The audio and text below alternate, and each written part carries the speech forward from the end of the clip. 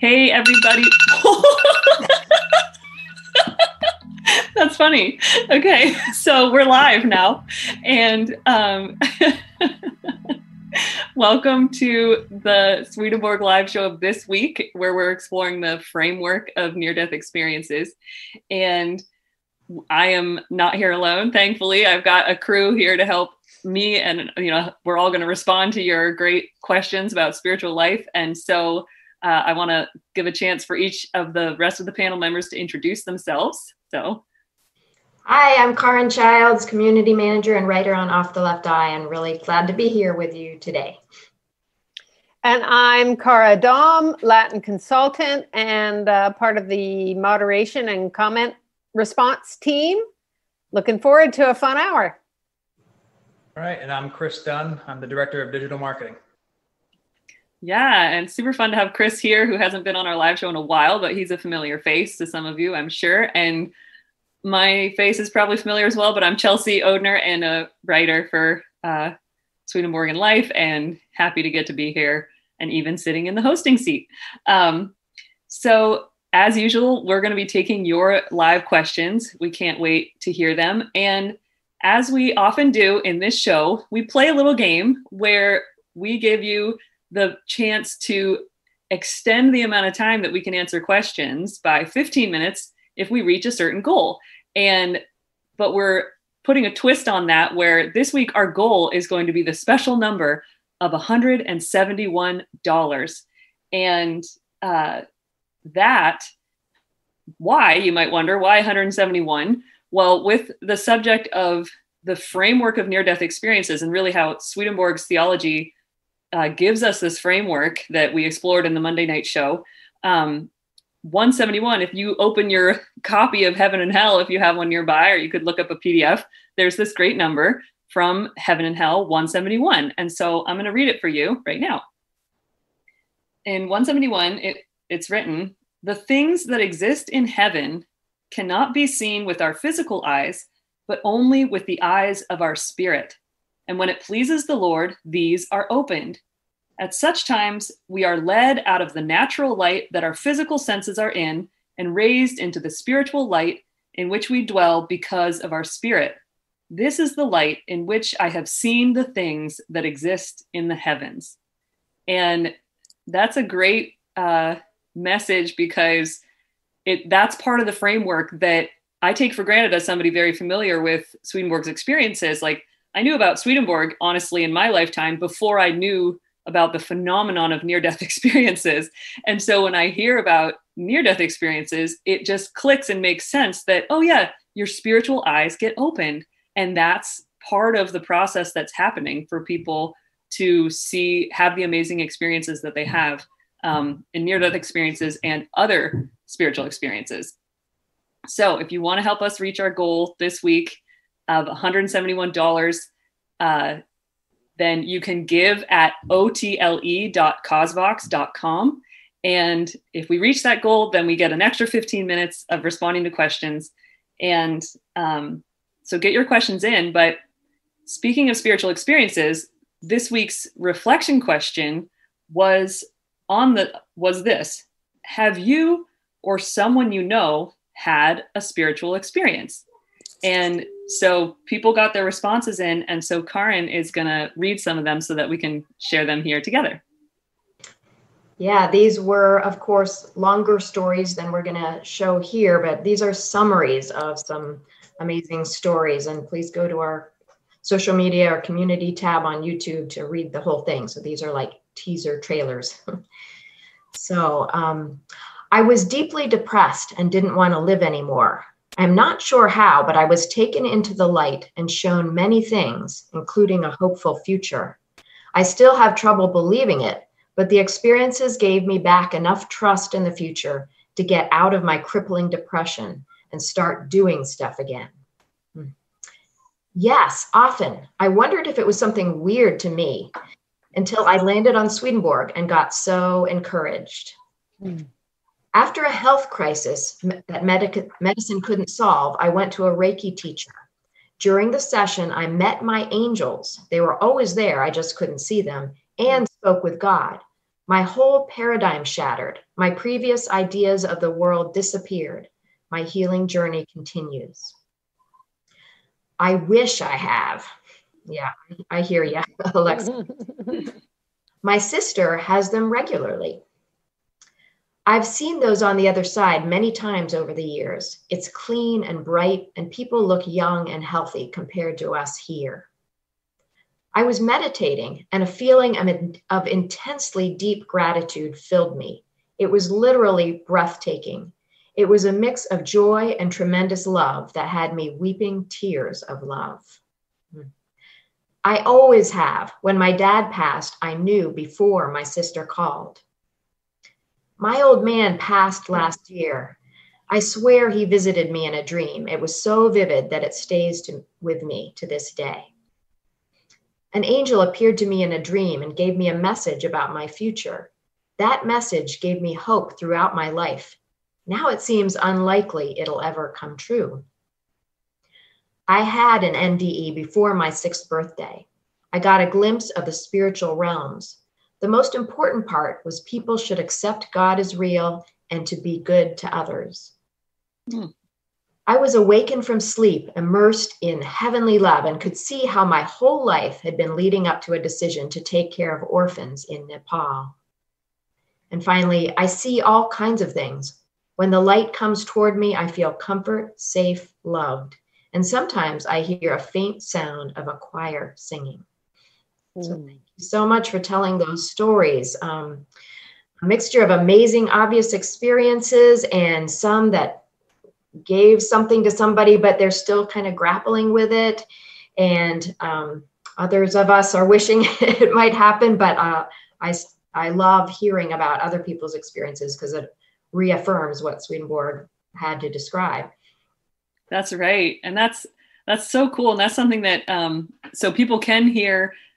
Curtis and I have a conversation, each of us responding to this question in this Sunday's podcast of the Inside Off the Left Eye podcast, the title of which is Spiritual Experiences and Paul's Place in New Church Theology. So a little extra subject there too. But in the podcast, Curtis and I really found, and hearing those responses, it just confirms it, that, you know, they're so, like, spiritual experiences are a phenomenon. They really happen to a number of people. And it's just great to get to provide a place where people can share those experiences and we can respect them and honor them, even if they're murky, even, you know, just all the different experiences that people have. It's just really cool to get to hear from people about that. So, all right, on to responding to some questions. Here's our first one from Biomedi, who asks, does Swedenborg comment anywhere on people in a deep comatose state? And that's really interesting. I'll be interested to hear any of your thoughts, because I've wondered that too. And I don't know what, if Swedenborg talks about it at all, but we can certainly speculate. So Karin, yeah, do you have a thought? I'll get things started. One thing is, I wonder if to what extent that would have even existed in his day, because when we these days have people in a coma, it's because we have these life support machines that can keep people's bodies alive in ways that weren't possible before. And I don't know if there are kinds of comas in which a person isn't on a life support system, but yeah, I guess there are. So I think it happens much more these days than it would have in Swedenborg's day, just to start. I don't recall him saying anything about people in a coma, but I certainly feel like I can relate that question to things about that while we're sleeping, we have this whole thing going on where our spirits are connecting with spirits and angels, and we are, you know, things are actually happening with us in the spiritual world that are being reflected in our dreams, as well as just, you know, that there really are spiritual interactions happening while we sleep. Definitely that there are things going on with our spirits in the afterlife that we are unaware of, even while we're just walking around in our earthly day. So, things that we are unconscious to, but that we can even be our higher selves, or a deeper part of ourselves can actually be having conversations that we're not aware of, or interacting with people in spiritual communities that we're not aware of in our earthly minds. So it seems to me there must be stuff going on while a person is in a comatose state. There must be things that their spirit is engaged in while their body is asleep, because it just seems to only make sense if we already know we have this spiritual life, very active spiritual life going on in the afterlife, even while we're here, walking around our day. Yeah.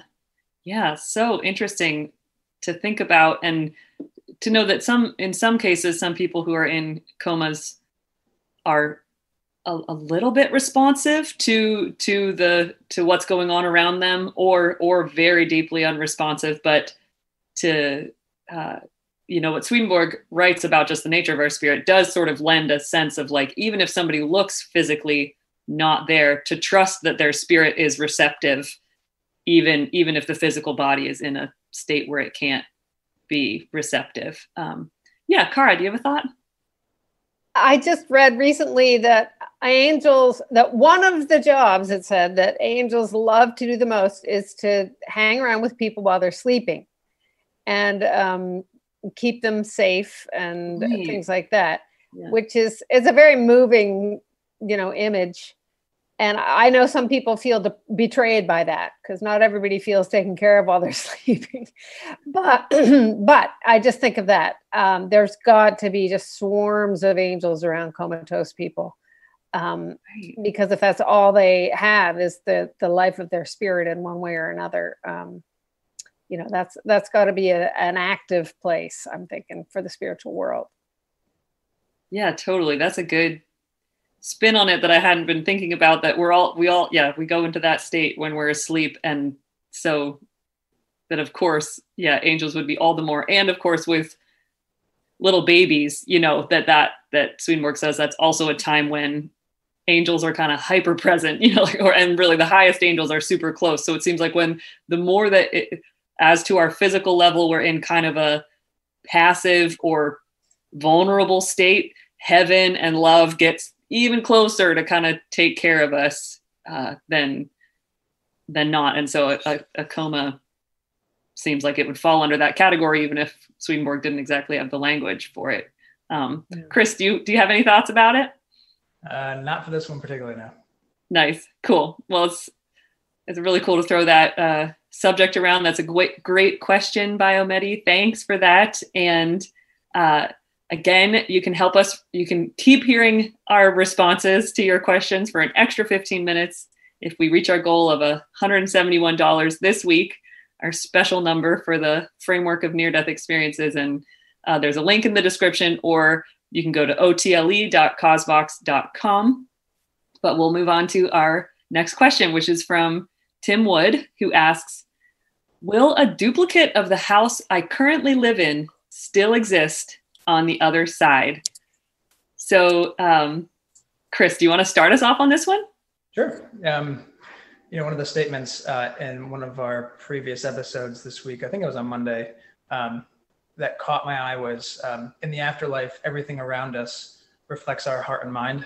So I like to think that to the degree that you have things in your house that are super deeply tied to your affections and like spark some kind of like deep joy, there's probably some kind of continuity in the afterlife. I don't know if it'll be a one-to-one match, but they're materialized all around you is this like very thoughtfully displayed house in the afterlife. And yeah, there definitely could be things that we love on earth that can translate somehow into the afterlife.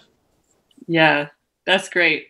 It just makes me think of my kids who will often say, is this stuffy of mine gonna be in the afterlife? And I like to be able to say, like, yes, like, Jen, I don't know what that will represent for you, but if it's deeply meaningful, then I'm sure some representation of that is gonna be there. Kara, yeah. Yeah, well said, Chris. I had two thoughts. One was about everything being sort of a manifestation of what we believe and what we love, everything around us. But I also am thinking of how he says sometimes when people die, they don't even know they've died. So at least in the beginning, that implies that you would still be like hanging around in your house, and you know what I mean? So I'm not sure how it plays out in the long run, except for what Chris was talking about, that it's going to be some kind of manifestation of stuff we deeply love and care about. Yeah. And I wonder if it's like, it could be a duplicate of the house you currently live in, but I've wondered too, in the same way that in my dreams, I sometimes visit other houses I've lived in for a good amount of time, and they'll come back. And I don't know, I wasn't thinking about it during the day, but just all of a sudden in my dreams, I'm in this house that I used to live in. So maybe it's a house or a place that you have some particular affection for, or it holds some particular meaning. I mean, it's certainly like what Kara said, it is like what Swedenborg says, that the sort of spiritual analogs to our physical surroundings do happen in, especially in the spiritual world, and especially when we first wake up in the spiritual world, and then things can gradually change as we go from there. But Karin, do you have any thoughts? Yeah, I agree with what you all have been saying, that, yeah, there certainly are duplicate things in the afterlife, and particularly depending on our state of mind, as like Kara was mentioning, when you first cross over, if that's how you would be the most comfortable to first be in super familiar surroundings like that, that's what you'll see around you. And like Chris was saying, if the house you've been familiar with in this world feels really meaningful to you, the setup, I'm sure you will be seeing a similar thing in the afterlife. But also Swedenborg says that houses, like everything in the afterlife, is ever evolving. And I like thinking about how renovations will be way easier in the afterlife. We're getting ready to sell our house, and I'm thinking of all the things I wish I could have changed, but it costs a lot of money. It's a lot of work. But Swedenborg talks about just your house that you live in the afterlife changes as your mind is changing, and you'll see this cool new, design over here, or the way this room is arranged, or the decor. And so that's pretty fun to think about. So yeah, it's really, what you want and care about will be manifesting around you, whether that is like a pretty exact duplicate of what you had here on earth, or something different, because that wasn't what was in your heart. And whatever it is, it'll keep improving and evolving. Yeah, that's great. I like, thinking about how responsive our spiritual living situation is to our state. And I like that, certain changes maybe go slowly, like as we're changing. Even he talks about the paths that people take to find their spiritual home. So the place where you wake up might not be the place that really becomes your spiritual home. But then also, yeah, the way that how even if you're in your spiritual home, things can keep changing. And, recently we rearranged some rooms in our house where, like, this room's, we decided to change it and it would serve this function instead. And that makes such a difference to even how it feels to be in our physical house. I can only imagine how much more, or like can imagine what that feels like when there's more of a one-to-one with what we're going through inside with how it's appearing around us. So it's cool to get sort of a taste of that in this life. But so responding to these questions are so much fun, and I sure hope we get to do it for another extra 15 minutes. We've gotten spoiled because we reached the goal. We've reached the goal almost every week, and no, I think we have every week. And so gotten used to this like cozy hour and 15 minutes of responding to questions. But so if you want to help us reach our goal, you can give a donation at otle.causebox.com. And it won't just be making it so we can spend a little extra time together this week, but any new donors get entered into our monthly new donor raffle, so that at the end of the month, we collect all the names of the new donors, and the winner of the raffle gets some Off the Left Eye swag with our new fancy logo and stuff. So if you want to join that, you can give now at any amount, and it'll be sort of for dual purposes. So, all right, so let's go to our next question now. This is from Flower Child, who asks, do spirits know we are going to die before we do? And if so, how would they get the message we are ready to go? And that's such a good question. And it makes me think of one of the responses from our reflection question this week, where that's something I've heard from a number of people, not only spirits, but people who are connected to a particular loved one, feeling like they're getting a message that this person is passing on or has passed on or is about to pass on. And that, so that's a fascinating phenomenon. And I wonder about how it works. And another just example of that, or that just pops to mind, is the way spirits and angels, or angels in particular, know what's going to happen, like in the Christmas story, and in that's sort of a function that angels have, is a kind of ability to perceive what's coming, even though that doesn't necessarily override our freedom. And so there's got to be a lot going on there. So does anybody want to maybe start us off? Yeah, Cara. I just have a silly image in my mind of, in all the police shows in the morning, they all get together in the whatever room that is and talk about who's going to walk what beats, and things like that. But I just imagine, the angels getting together in the morning, say, okay, today we're going to be welcoming Karen and Chelsea. And, I have no idea what the mechanism is, but it's another one of those jobs that I think a lot of angels are involved in, because people are just dying all the time. And there's a lot of just special tender care required at that time. And to hear the NDE people telling their stories of the welcoming committees, that also seems to corroborate that people know you're coming and they're ready. I don't know. It's just part of the divine, how the divine works things. Karen knows the answer. Yeah. Give us your wisdom, Karen. I don't know the answer, but I mean, I'm going to share some thoughts. I think that we do, well, to me, the simplest way to think of it is the Lord lets them know. Right. Yeah. Just the knowing comes when it's needed, because that is how, like, one of the responders to our question this week just knew her father was passing. And I've heard many a story like that. Like, you just get a feeling, you just know. And I think that's a very spiritual way that knowledge is passed. And in the spiritual world, it would be even more rapid and more normal and more obvious that just telepathically, this is a news item, but in the of feelings that would spread, because there is somebody about to pass. So it's just like the Lord would send out a beam of the feeling of that would attract the loved ones that knew that person, or angels that are particularly going to help out in that particular crossing over. So I imagine it just as it's just a feeling that draws them. They just have a knowing that's given to them by the Lord, because the time is right, because the Lord's really orchestrating all this out of love, and knows exactly who is needed to give each person the most loving welcome and the most loving help right at that moment. So I think it would just be a feelings telegraph that goes out, and you just know, and you just come. Yeah.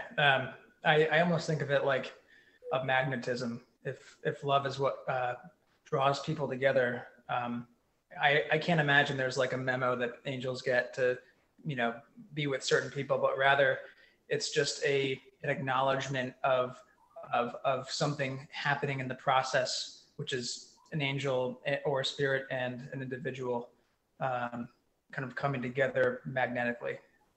Oh, I love that idea, because we talk about like the speed of light, but in heaven things happen at the speed of love, you know, and to think, because I was sort of thinking, well, it's nice when you have somebody who's slowly passing away, but for people who just experience sudden death occurrences, you know, that I think even in those situations, it's like what anybody would go back to immediately in themselves is love, or a calling out for love, or a, you know, whatever, or even if just the Lord's presence with love with that person, if something suddenly happens to them. And so that anybody who's connected on either side is just like woof, drawn to that like love message that that would get sent out like that. So I think that's such a cool way to think about it, Chris, to think of magnetism or the speed of love or something.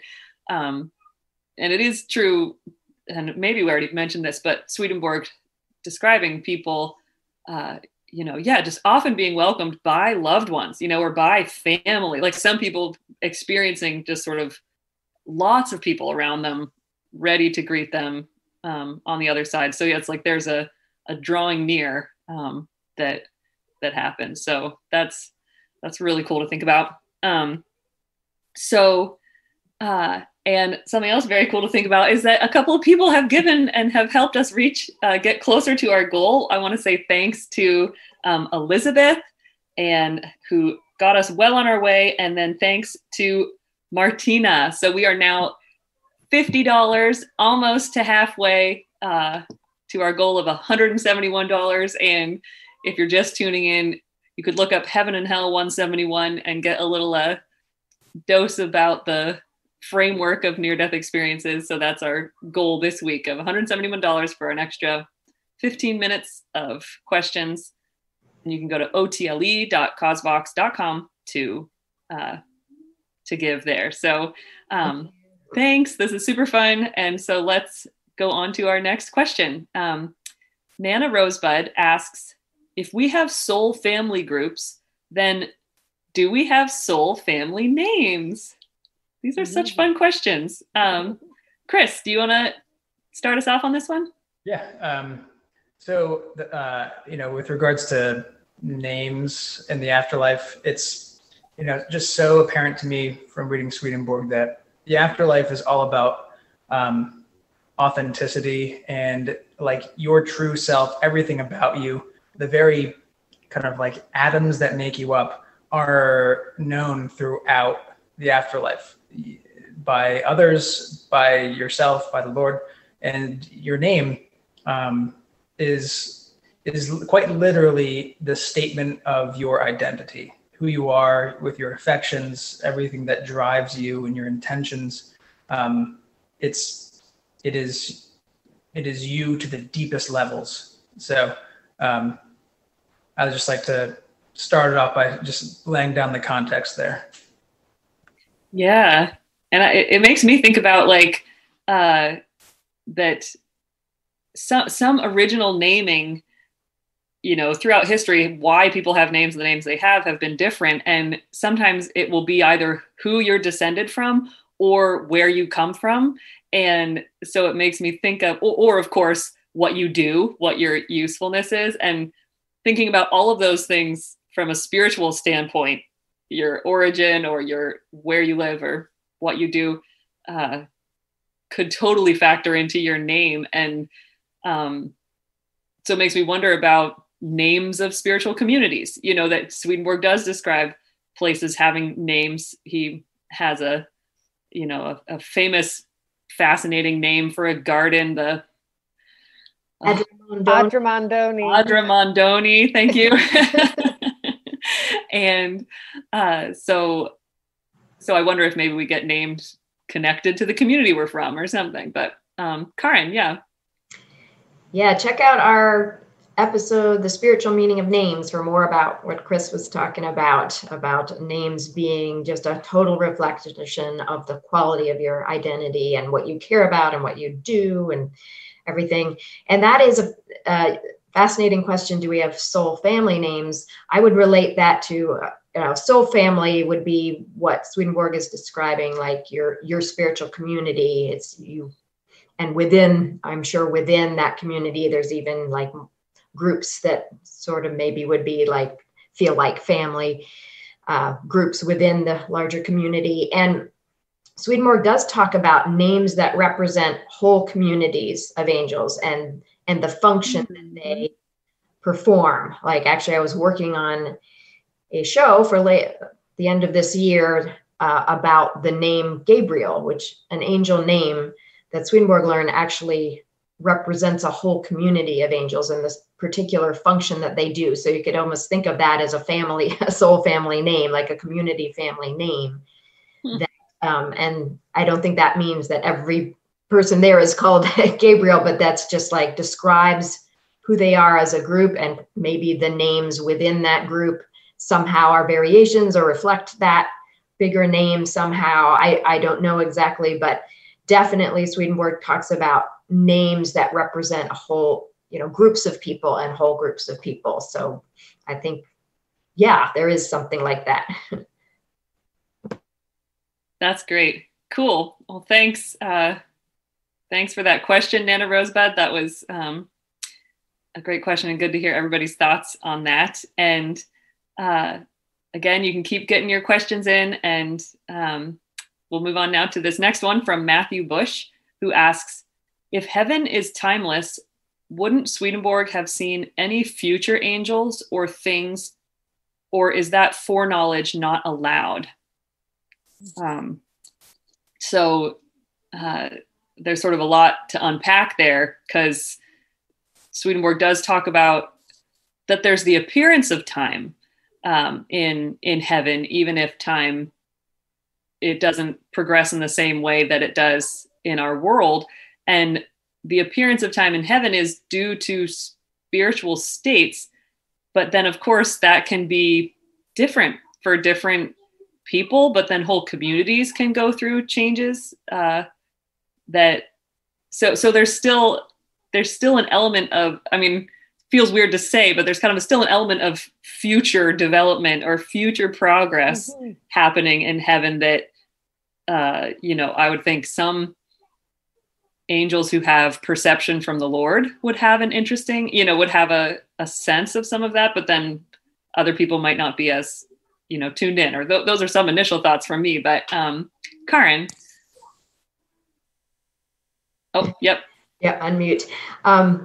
It's very fascinating that it's so hard for us from an earthly state of mind to not think linearly, because Swedenborg does say that, like Chelsea was saying, in the afterlife, there isn't time like linear fixed time where it just goes this one direction, but there is the appearance of time because there is change, like people still develop and change and progress to get more and more evolved and more closer to God. So there is, in a different way, a past and a future, but I don't know how, I don't know exactly how that feels, and I wouldn't know how to describe it, but there definitely is, like Swedenborg does say, no one is allowed to know the future, not even angels, unless the Lord gives them that for some specific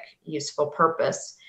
And so, and when Swedenborg was witnessing the Last Judgment in the spiritual world, which in earthly time was in 1757, he was saying, angels don't know the future about like how this is going to unfold, this new era.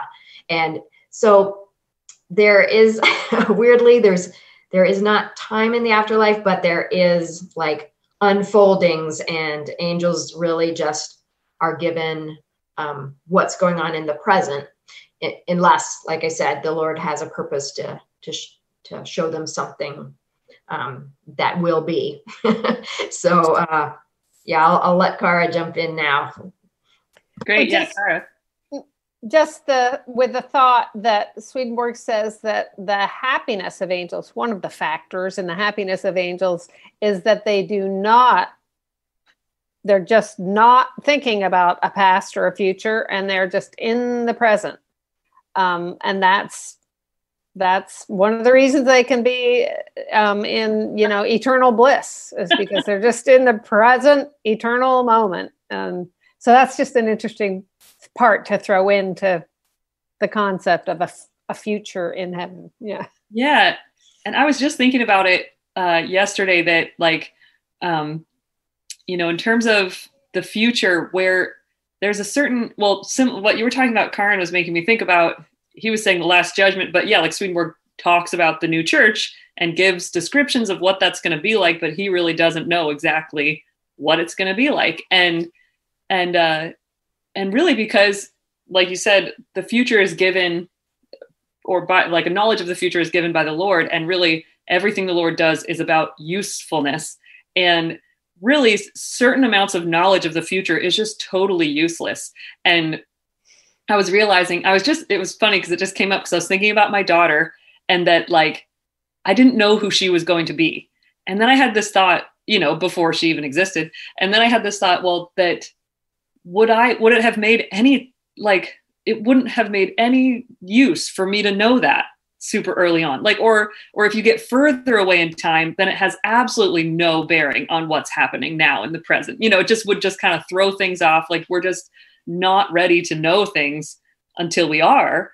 And I'm fascinated that when we get closer and closer to the sort of present unfolding, which is such a great word, that the boundary between the present and the future kind of blurs, where you do start getting bits of perception about something that might be right around the corner. Like, it's just interesting. I feel like the Lord is active about those sort of, here's a little bit of help about what's just around the corner for you, and that's sort of like daily bread, or manna from heaven, that the point isn't to,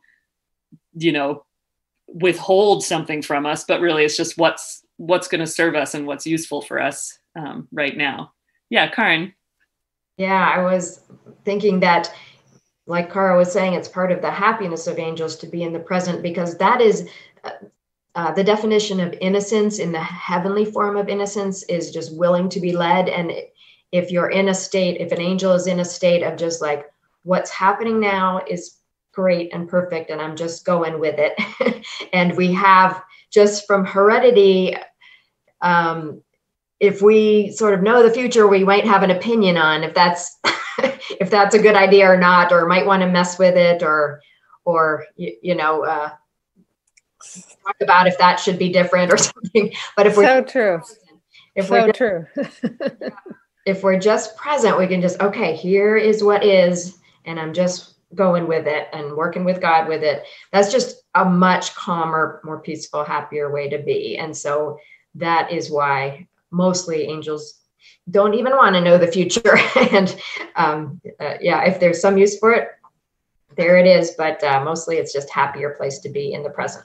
Yeah. And I laugh because here we are locked into time, and we have about a little over 20 minutes until the end of our blissful hour of being in the present and responding to questions. And I want to say thanks to Penny who gave. So we're now at $75. So getting close to halfway. Maybe we'll make it to the 171 goal this week, another number, or maybe not. And but in any case, those of you who've given will get entered into, or as a new donor, will get entered into our raffle at the end of the month. And every dollar that's given is helping our programming and to be able to reach more and more people and help us create this content to give these ideas some broadcast time, literally into the world, that to be able to help and comfort people. So thank you so much for your gifts and for being here. And so we'll get to our next question now. This is from Gail Lemieux, and who asks, a lot of people suffer before they die. Do you believe that people's spirits leave their body before they physically pass and do not feel the pain and suffering? Kara, do you want to start us off on this one? Well, sure. I just watched the short clip that we put up yesterday or whenever it was about the near-death experience of Mary Neal, I think her name was. And that is an awesome experience with lots of detail about her near-death experience, where she had a pretty tough experience of being pinned under the water in a kayak. and her legs breaking and stuff like that. Mm. And she was aware of all this happening, but she was not suffering. And there's a lot of people talking about that kind of thing with their near-death experiences. And I think the way that Swedenborg talks about the Lord taking such special care at that time of transition, it just totally makes sense to me. I don't know if I'd say that the spirit has left the body, but certainly the consciousness is focused somewhere else, and not just on the physical level. So it does sound like people, I know not every dying process is completely pain-free and suffering-free, but it sounds like there's some work going on to help the person transition out of that physical anchoring and going towards the light. Nice. Thanks. Yeah, Chris. Yeah. That Mary Neal story, kind of, I had my own experience of that. Last year I got hit by a truck and, literally, the truck went into my door where I was, and, you'd think that there'd be a lot of pain associated with that. But the only thing, and it happened in micro moments, like almost like time wasn't even a factor in this. I just saw like everything that I loved about my life, everything that meant something and that was kind of like attached to my heart. It replayed like a life review. As I was it was like, it almost seemed like hundreds of little snapshots every moment my car was spinning. And so I had really, like Mary Neal's story, I acknowledged that there was something physical happening to me and to my surroundings, but my mind was so not there. It was almost totally engaged with a much deeper spiritual reality. So, I just thought that was an interesting experience. Ooh. Yeah. Wow, Chris, it's so cool it's cool to hear about that happening during such an intense suffering, or what obviously from the outside is intense suffering. And I remember that happening to you, but I hadn't heard that part of it. And that just seems so precious. So thanks for sharing about that with us here. And it's so cool that it is that what you loved was right there with you. And so you wonder if even those thoughts was part of that protection or something. That's just really cool. Yeah. And after that, totally changed my trajectory. And so many changes in my life happened as almost that was like the Lord's gift of clarity, okay, here, let me put in front of you the things that you may or may not realize truly matter, so that you might have an opportunity to make some changes in your life that more, more harmonized with those things. Yeah. Wow. Yeah. Karen. Amazing, Chris. Thank you for sharing that. Mm-hmm. I definitely think that there is a removal from the physical aspect, the pain of the final parts of dying, of the body dying. And I think it's important not to mix up the sort of final stages of an illness that can be cancer or something that can be very painful, but that's not the same thing as the dying process, like when it's actually time to die. And I suspect that is probably pain-free for everybody. And people get confused, like, but my father was in such pain but you're thinking of the end of his illness. And we had the guest PMH Atwater on our show Monday, and a quote from one of her books that we actually shared in our episode, How Angels Help Us. What is it called? How Angels Help Us When We Die. Is that the going blank on the title? How Angels Take Care of Us When We Die? Yes, that is it. How Angels Take Care of Us When We Die. So she had a description in there of, actually it was a person with a dying person who, this dying person was on the bed and their physical body was writhing around as if in pain, but the person had a spiritual experience where they saw that person's spirit right above the body in perfect peace.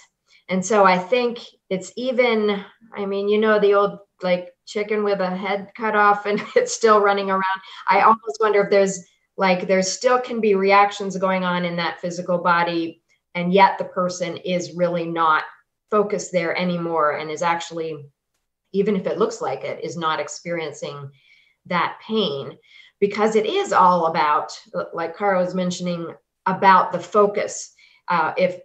Because Mary Neal was focusing on what she was starting to see and God and heaven and spiritual people, even if she was aware of her physical body, that wasn't the prevalent thing that was affecting her. She was way more affected by the spiritual reality that she was encountering. And Swedenborg says that there's all this effort by the Lord and angels to, as a person is approaching death, turn their minds towards spiritual things to help them detach from the focus of the body, even before they're out of the body. So, and that would be for the purpose of, you know, taking away the pain of that. So go watch that episode, How Angels Take Care of Us When We Die, because we have a couple more examples of people with stories like Chris that went through something that physically was very awful, but they were really not feeling any of that pain. So I think that's pretty potent information. Cool. That's great. This is why I love getting to be on this show. It's just great to get to hear from each of you guys about your thoughts on these questions and get to have these discussions. And thanks everyone for all of your questions. And we have another, 15 minutes, and maybe we'll have 15 minutes more if we reach our goal of $171 for this week. We're getting close. So here's our next question from Vera Sandin, who asks, will heaven ever get overpopulated with spiritual souls? And I can just say from, no, I won't. I want to pass it on to Chris. You go, Chris. No. Yes.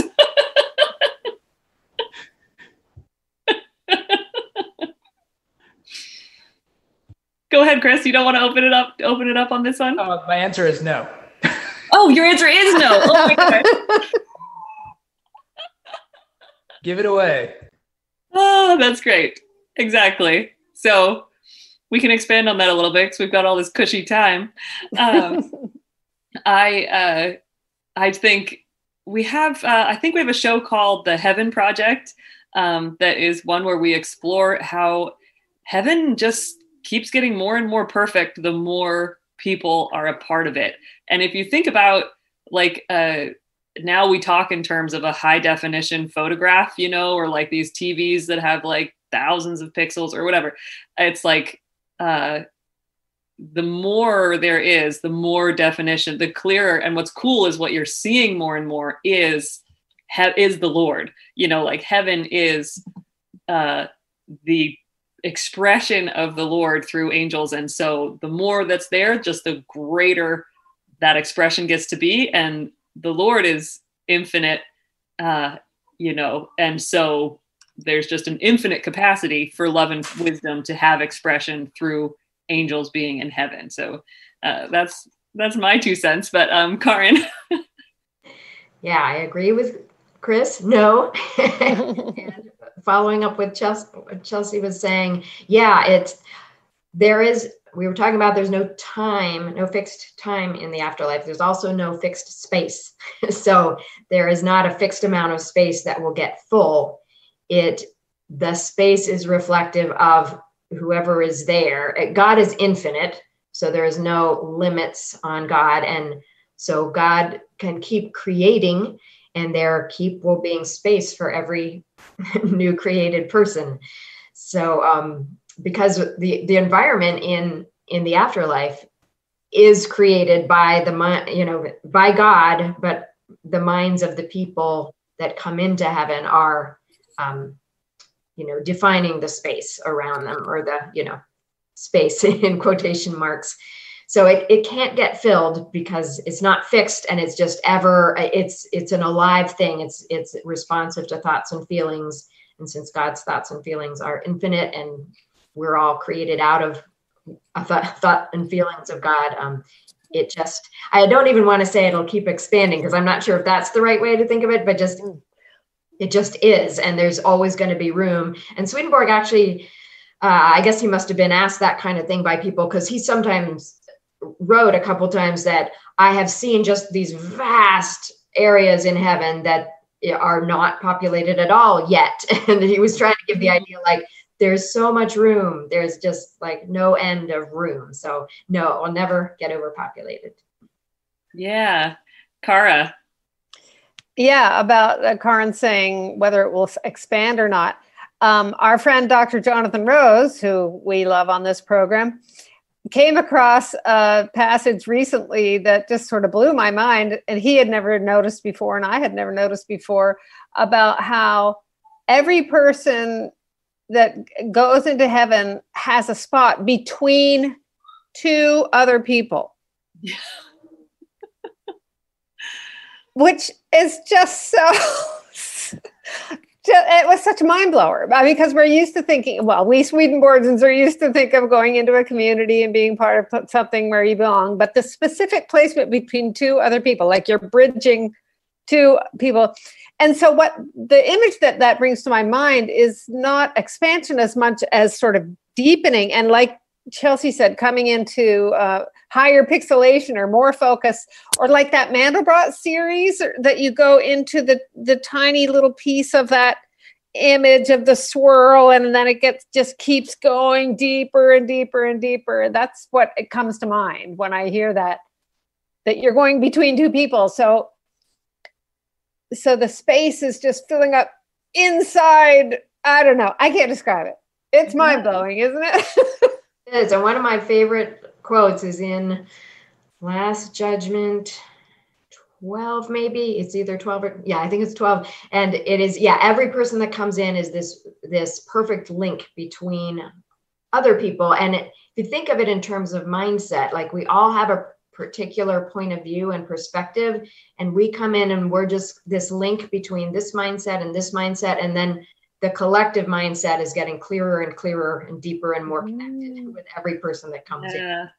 Yeah, that's great. I love that idea of getting more and more connected, that is part of what creates that perfection. And so that can just keep growing forever is amazing.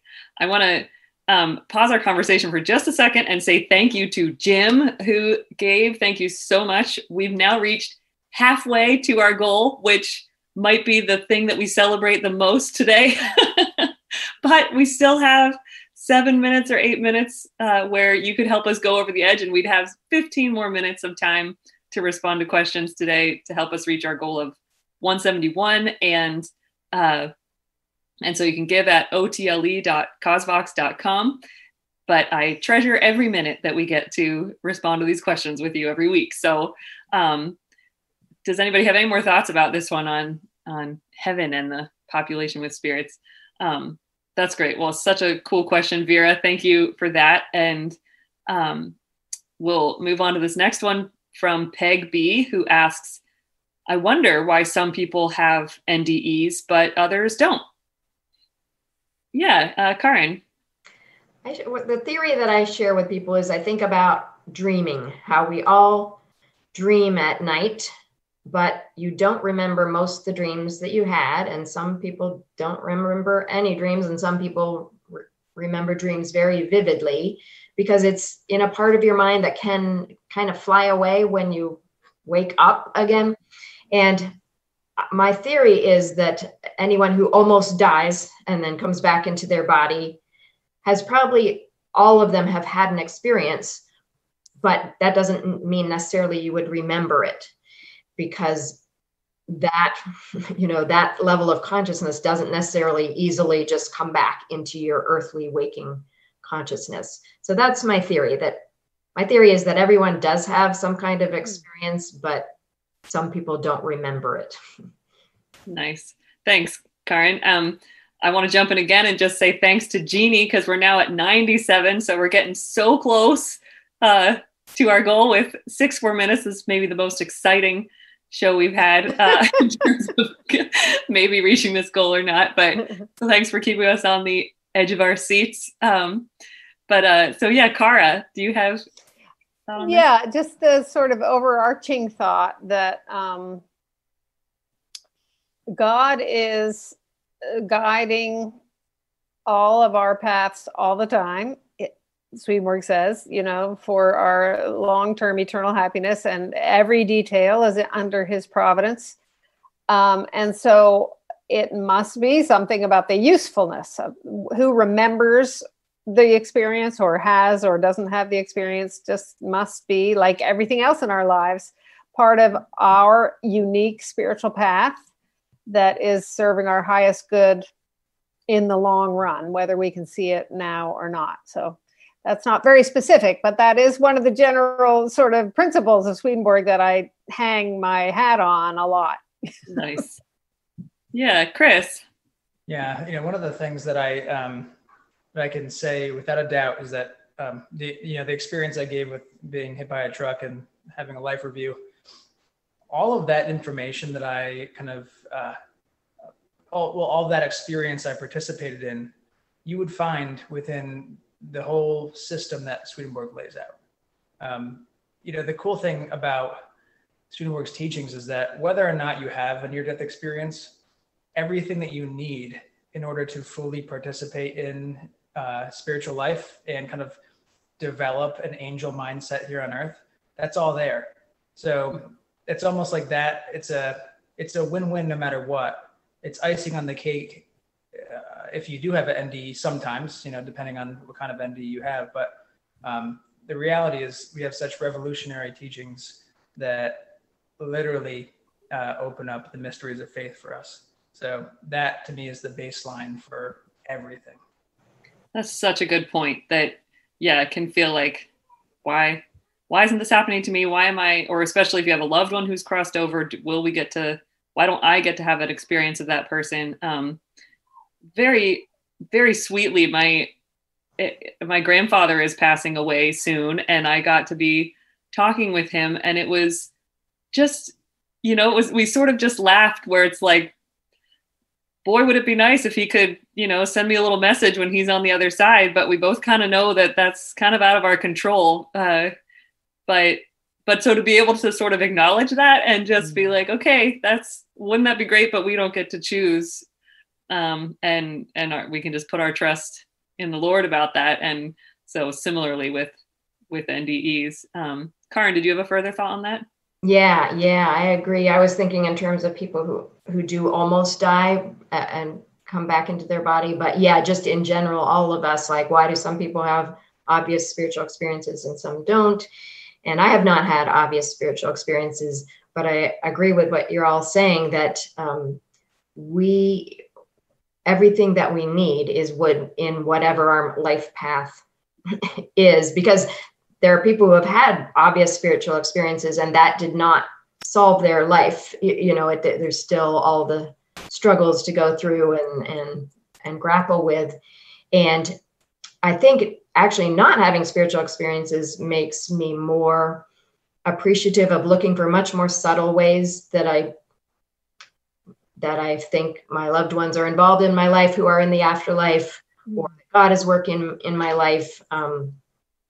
It can make me look more carefully for the ways that is happening, even if it's not overt. And I think God causes it that we all have such different lives, and we're supposed to be sharing with each other and learning from each other. So I'm so grateful for the stories that other people have gone through, because that does affect my life. It makes a difference in my life. Yeah, that's so true.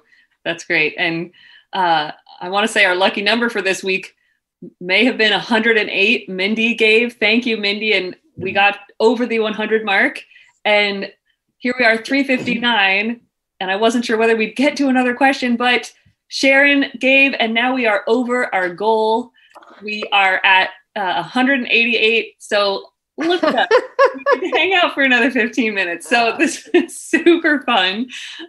Thank you to everyone who's given. And of course, you can keep giving. And, if you haven't donated yet, but you want to, because if you're a new donor, you'll get entered into our new donor raffle. But really any amount of giving, and whether it's one time or you set it to be recurring, it it just is a huge amount of support for the organization, for us to be able to keep getting to share these stories with people and spreading that spiritual hope and trust and everything that just really, it certainly helps me a ton. And so I love to think of how it's helping other people out in the world. So cool. Thank you so much. So we will venture on.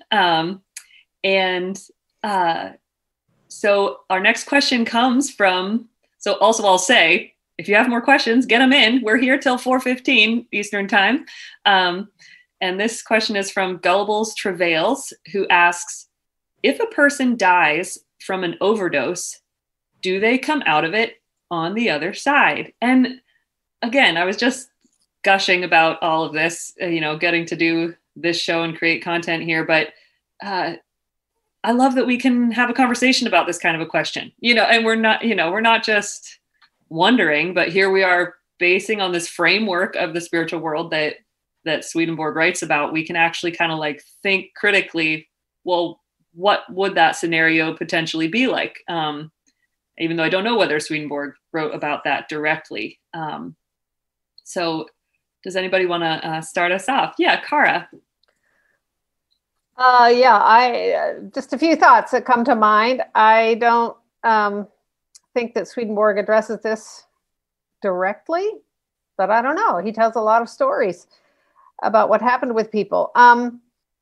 What I'm sort of stuck on is I've never had an overdose myself, so I don't know what it's like to have the physical level, how the physical level interacts with the mental or spiritual thing.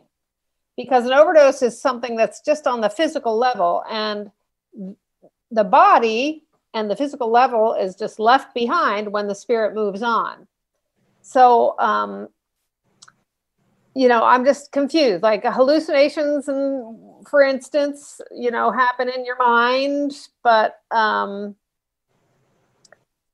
I don't know. It's just weird to think about the interplay between the physical and then the mental response to that. But Swedenborg is very clear that when we die, our body falls away.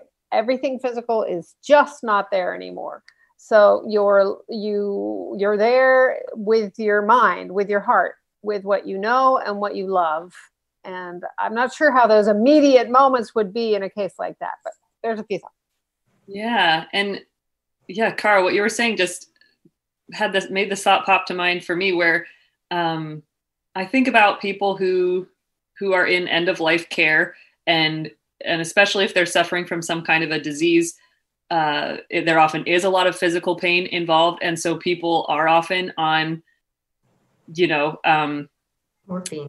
Yeah, morphine. And, so these very powerful mental affecting drugs that, are carefully made, calculated to just be enough to help the person cope. But, and even in the case of my mom, who died of brain cancer, of a brain tumor, I don't actually, she was just even in that case, where people, when they get near the end of their life, even naturally or through disease, you can almost just seem like you're drugged, like very drugged, whether you literally are or not.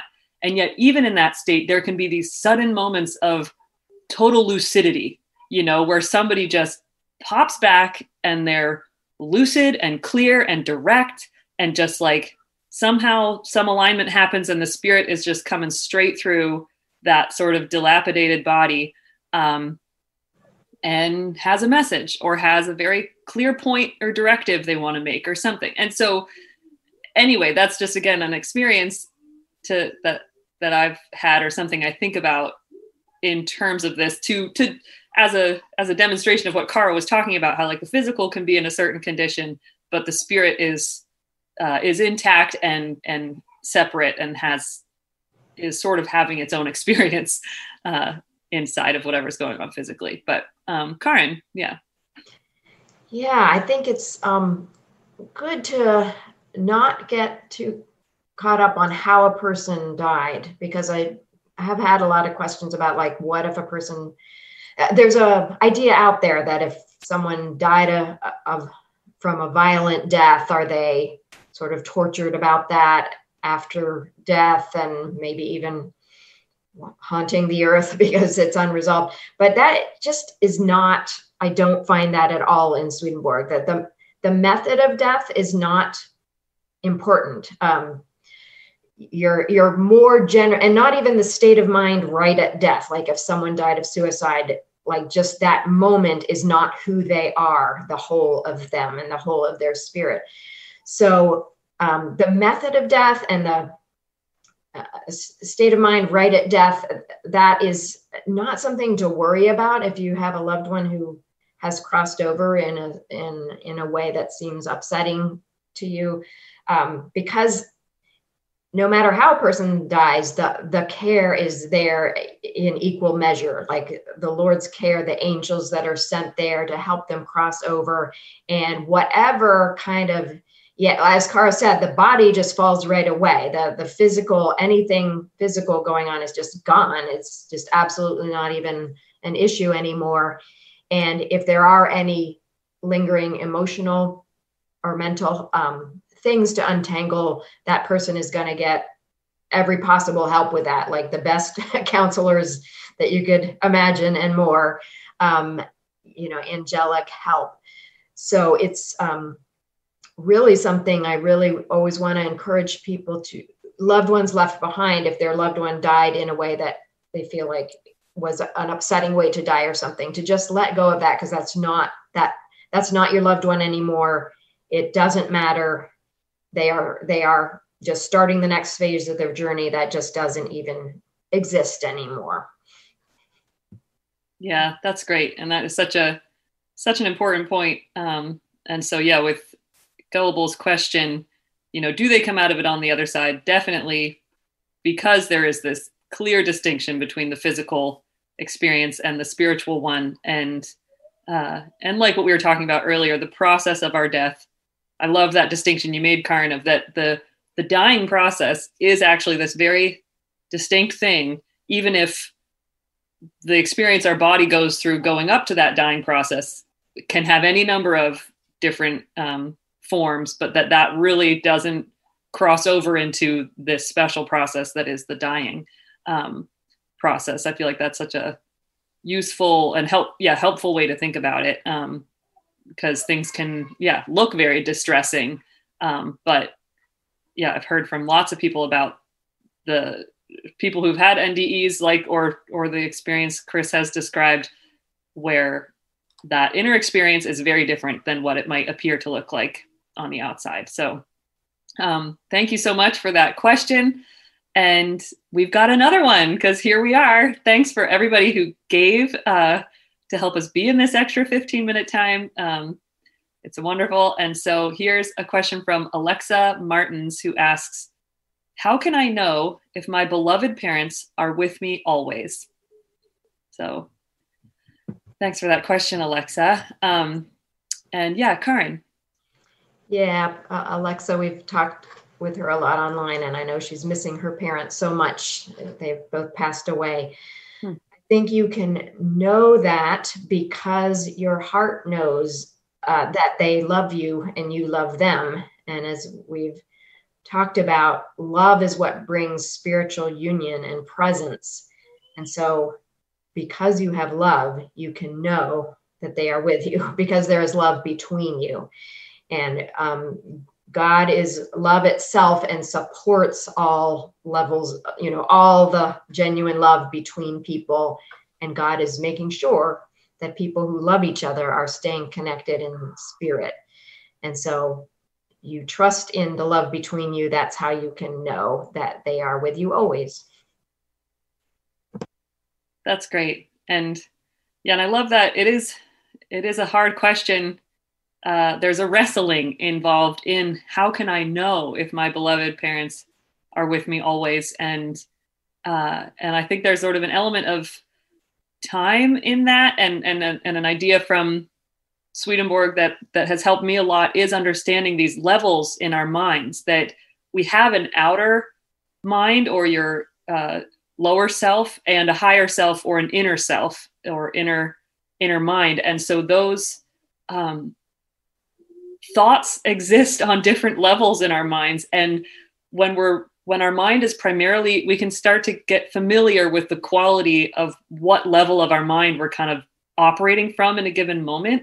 And so to know that when we're in that lower state of mind, it might feel like there's no way I can know, and nothing could even convince me, how could I ever know whether my parents are really with me or not? And it might force you into this, a sort of spinning of wanting to know, but can't, but that actually, that an inner level of your mind can connect to that trust that your parents are with you, because it's just a spiritual truth, as Swedenborg says, and our inner mind can acknowledge spiritual truth, which is that our loved ones are with us because we're connected with love, like Karin was saying, just like that the Lord is always with us, heaven is present with us, that we're being cared for, and by more angels who feel like family to us than we can even recognize, than we know from our earthly mind. And but that path to getting a sense of trust in that deeper parts of ourselves can take time. And especially if your grief is new and raw, I just encourage you to be patient with yourself and your process, and I'm talking years, or decades, where just keep layering on the patience and the gentleness and the love for yourself. And that's why these kinds of little reminders, that even if it doesn't feel that way, that like, I know I'm connected with these people I love because I love them, they're whatever little anchors support you in hanging on to that trust, because it might feel like you can never know, and but that the truth is still there, and I can encourage you in knowing that sense of trust is going to get stronger over time, so I hope that's some comfort. Does anybody have any other thoughts on this one from Alexa before we move on? Yeah, Kara. I just, my heart goes out to you, Alexa. I just had this image of when you're on an airplane and it's a rainy day and you're taking off and you go up and suddenly you're above the clouds and there's the sun. It was always there. We just couldn't see it. And the way Chelsea described it, to hold on to that reality, even if your heart feels hollow right now or something. The reality is that love is there and your parents are with you because you love each other. Yep. Cool. Thanks for that question, Alexa. And we send you our love. And I think this next one will be might be our last question of the day. So thanks everybody for being here and hanging out with us for this extra time. This question is from Katie Nielsen Pasco, who asks, how do spirits who seem to be haunting or caught in between space fit in Swedenborg's explanations? So that's a great question. And I'll pass it to you, Karin, to start us off. We did a show called Do Ghosts Exist?, where we dug into this question and found some fascinating things in Swedenborg's writings. And contrary to sort of the popular lore about ghosts, is there are people who died who have unfinished business or something, or are upset about something. But I do not believe that's true. What Swedenborg witnessed is there are some spirits that just became so attached to the material level, like their loves were so attached to physicality and material things that they do stay very close to the earthly level, to the point at which sometimes they're even, Swedenborg would even sometimes feel like a wind that his body could feel that was from these spirits, or the papers on his desk would flutter like they were actually affecting the physical level a little bit. And so Go watch that show, because we are where our mind, where our attachments are, where our affections are. And so if a spirit is, he talks about, spirits of bodily cravings or something, that people that had just gotten so attached to that level of physical stuff that they hang out on a low level of the afterlife, very close to the earthly level. And it seems like that is what would be the ghost. It's never children. That's a false, if there seems to be some child haunting a place, that's just a spirit pretending to be a child, because that just doesn't happen. But it doesn't mean people who are down in that level are there forever. Swedenborg talks about the Lord is constantly working with people to urge them forward, to progress. So I don't believe it's ever a spirit there for centuries and centuries, but there can be people who are just temporarily just a little too caught up in the physical material level and issues on that level. And so they are hanging out near that level. But go watch that show. Do ghosts exist? That's great. And I love it because that's a great example of how valuable people's giving is, and the gifts that they've given to us this week, because a question like that, it's not an easy answer, and we can respond to it as best we can in a show like this. But, people's donations is what's made it possible for us to put together this very awesome episode called Do Ghosts Exist, where Cara features in it in this cool demonstration of the experience of spirits, and it's just, so it's super fun to get to have that opportunity. Oh yeah, go ahead, Karin. I had the teapot. Yes. See, in a lot of these bizarre experiences that Swedenborg describes, we can portray in visuals to just help people like Katie really spend some time thinking about these ideas. Because the point is not to just, here, feed you your answers, but really to give you some good spiritual food to mull over in yourself and, think about this whole framework that we've been exploring all week. So thank you so much to everyone. I want to just say we raised $188 and from 7 donors, and 2 of those people were brand new who will get entered into our monthly raffle. So thank you so much. And before we go, just wanted to let you know that you can hang out with us all weekend, because we've got quite a packed weekend. Tomorrow on the Off the Left Eye YouTube channel, we're going to be broadcasting a special interview between Curtis and Dr. Jonathan Rose, talking about why Swedenborg went public. So this research that Jonathan did related to the most recent new volume in the NCE of the shorter works of 1763.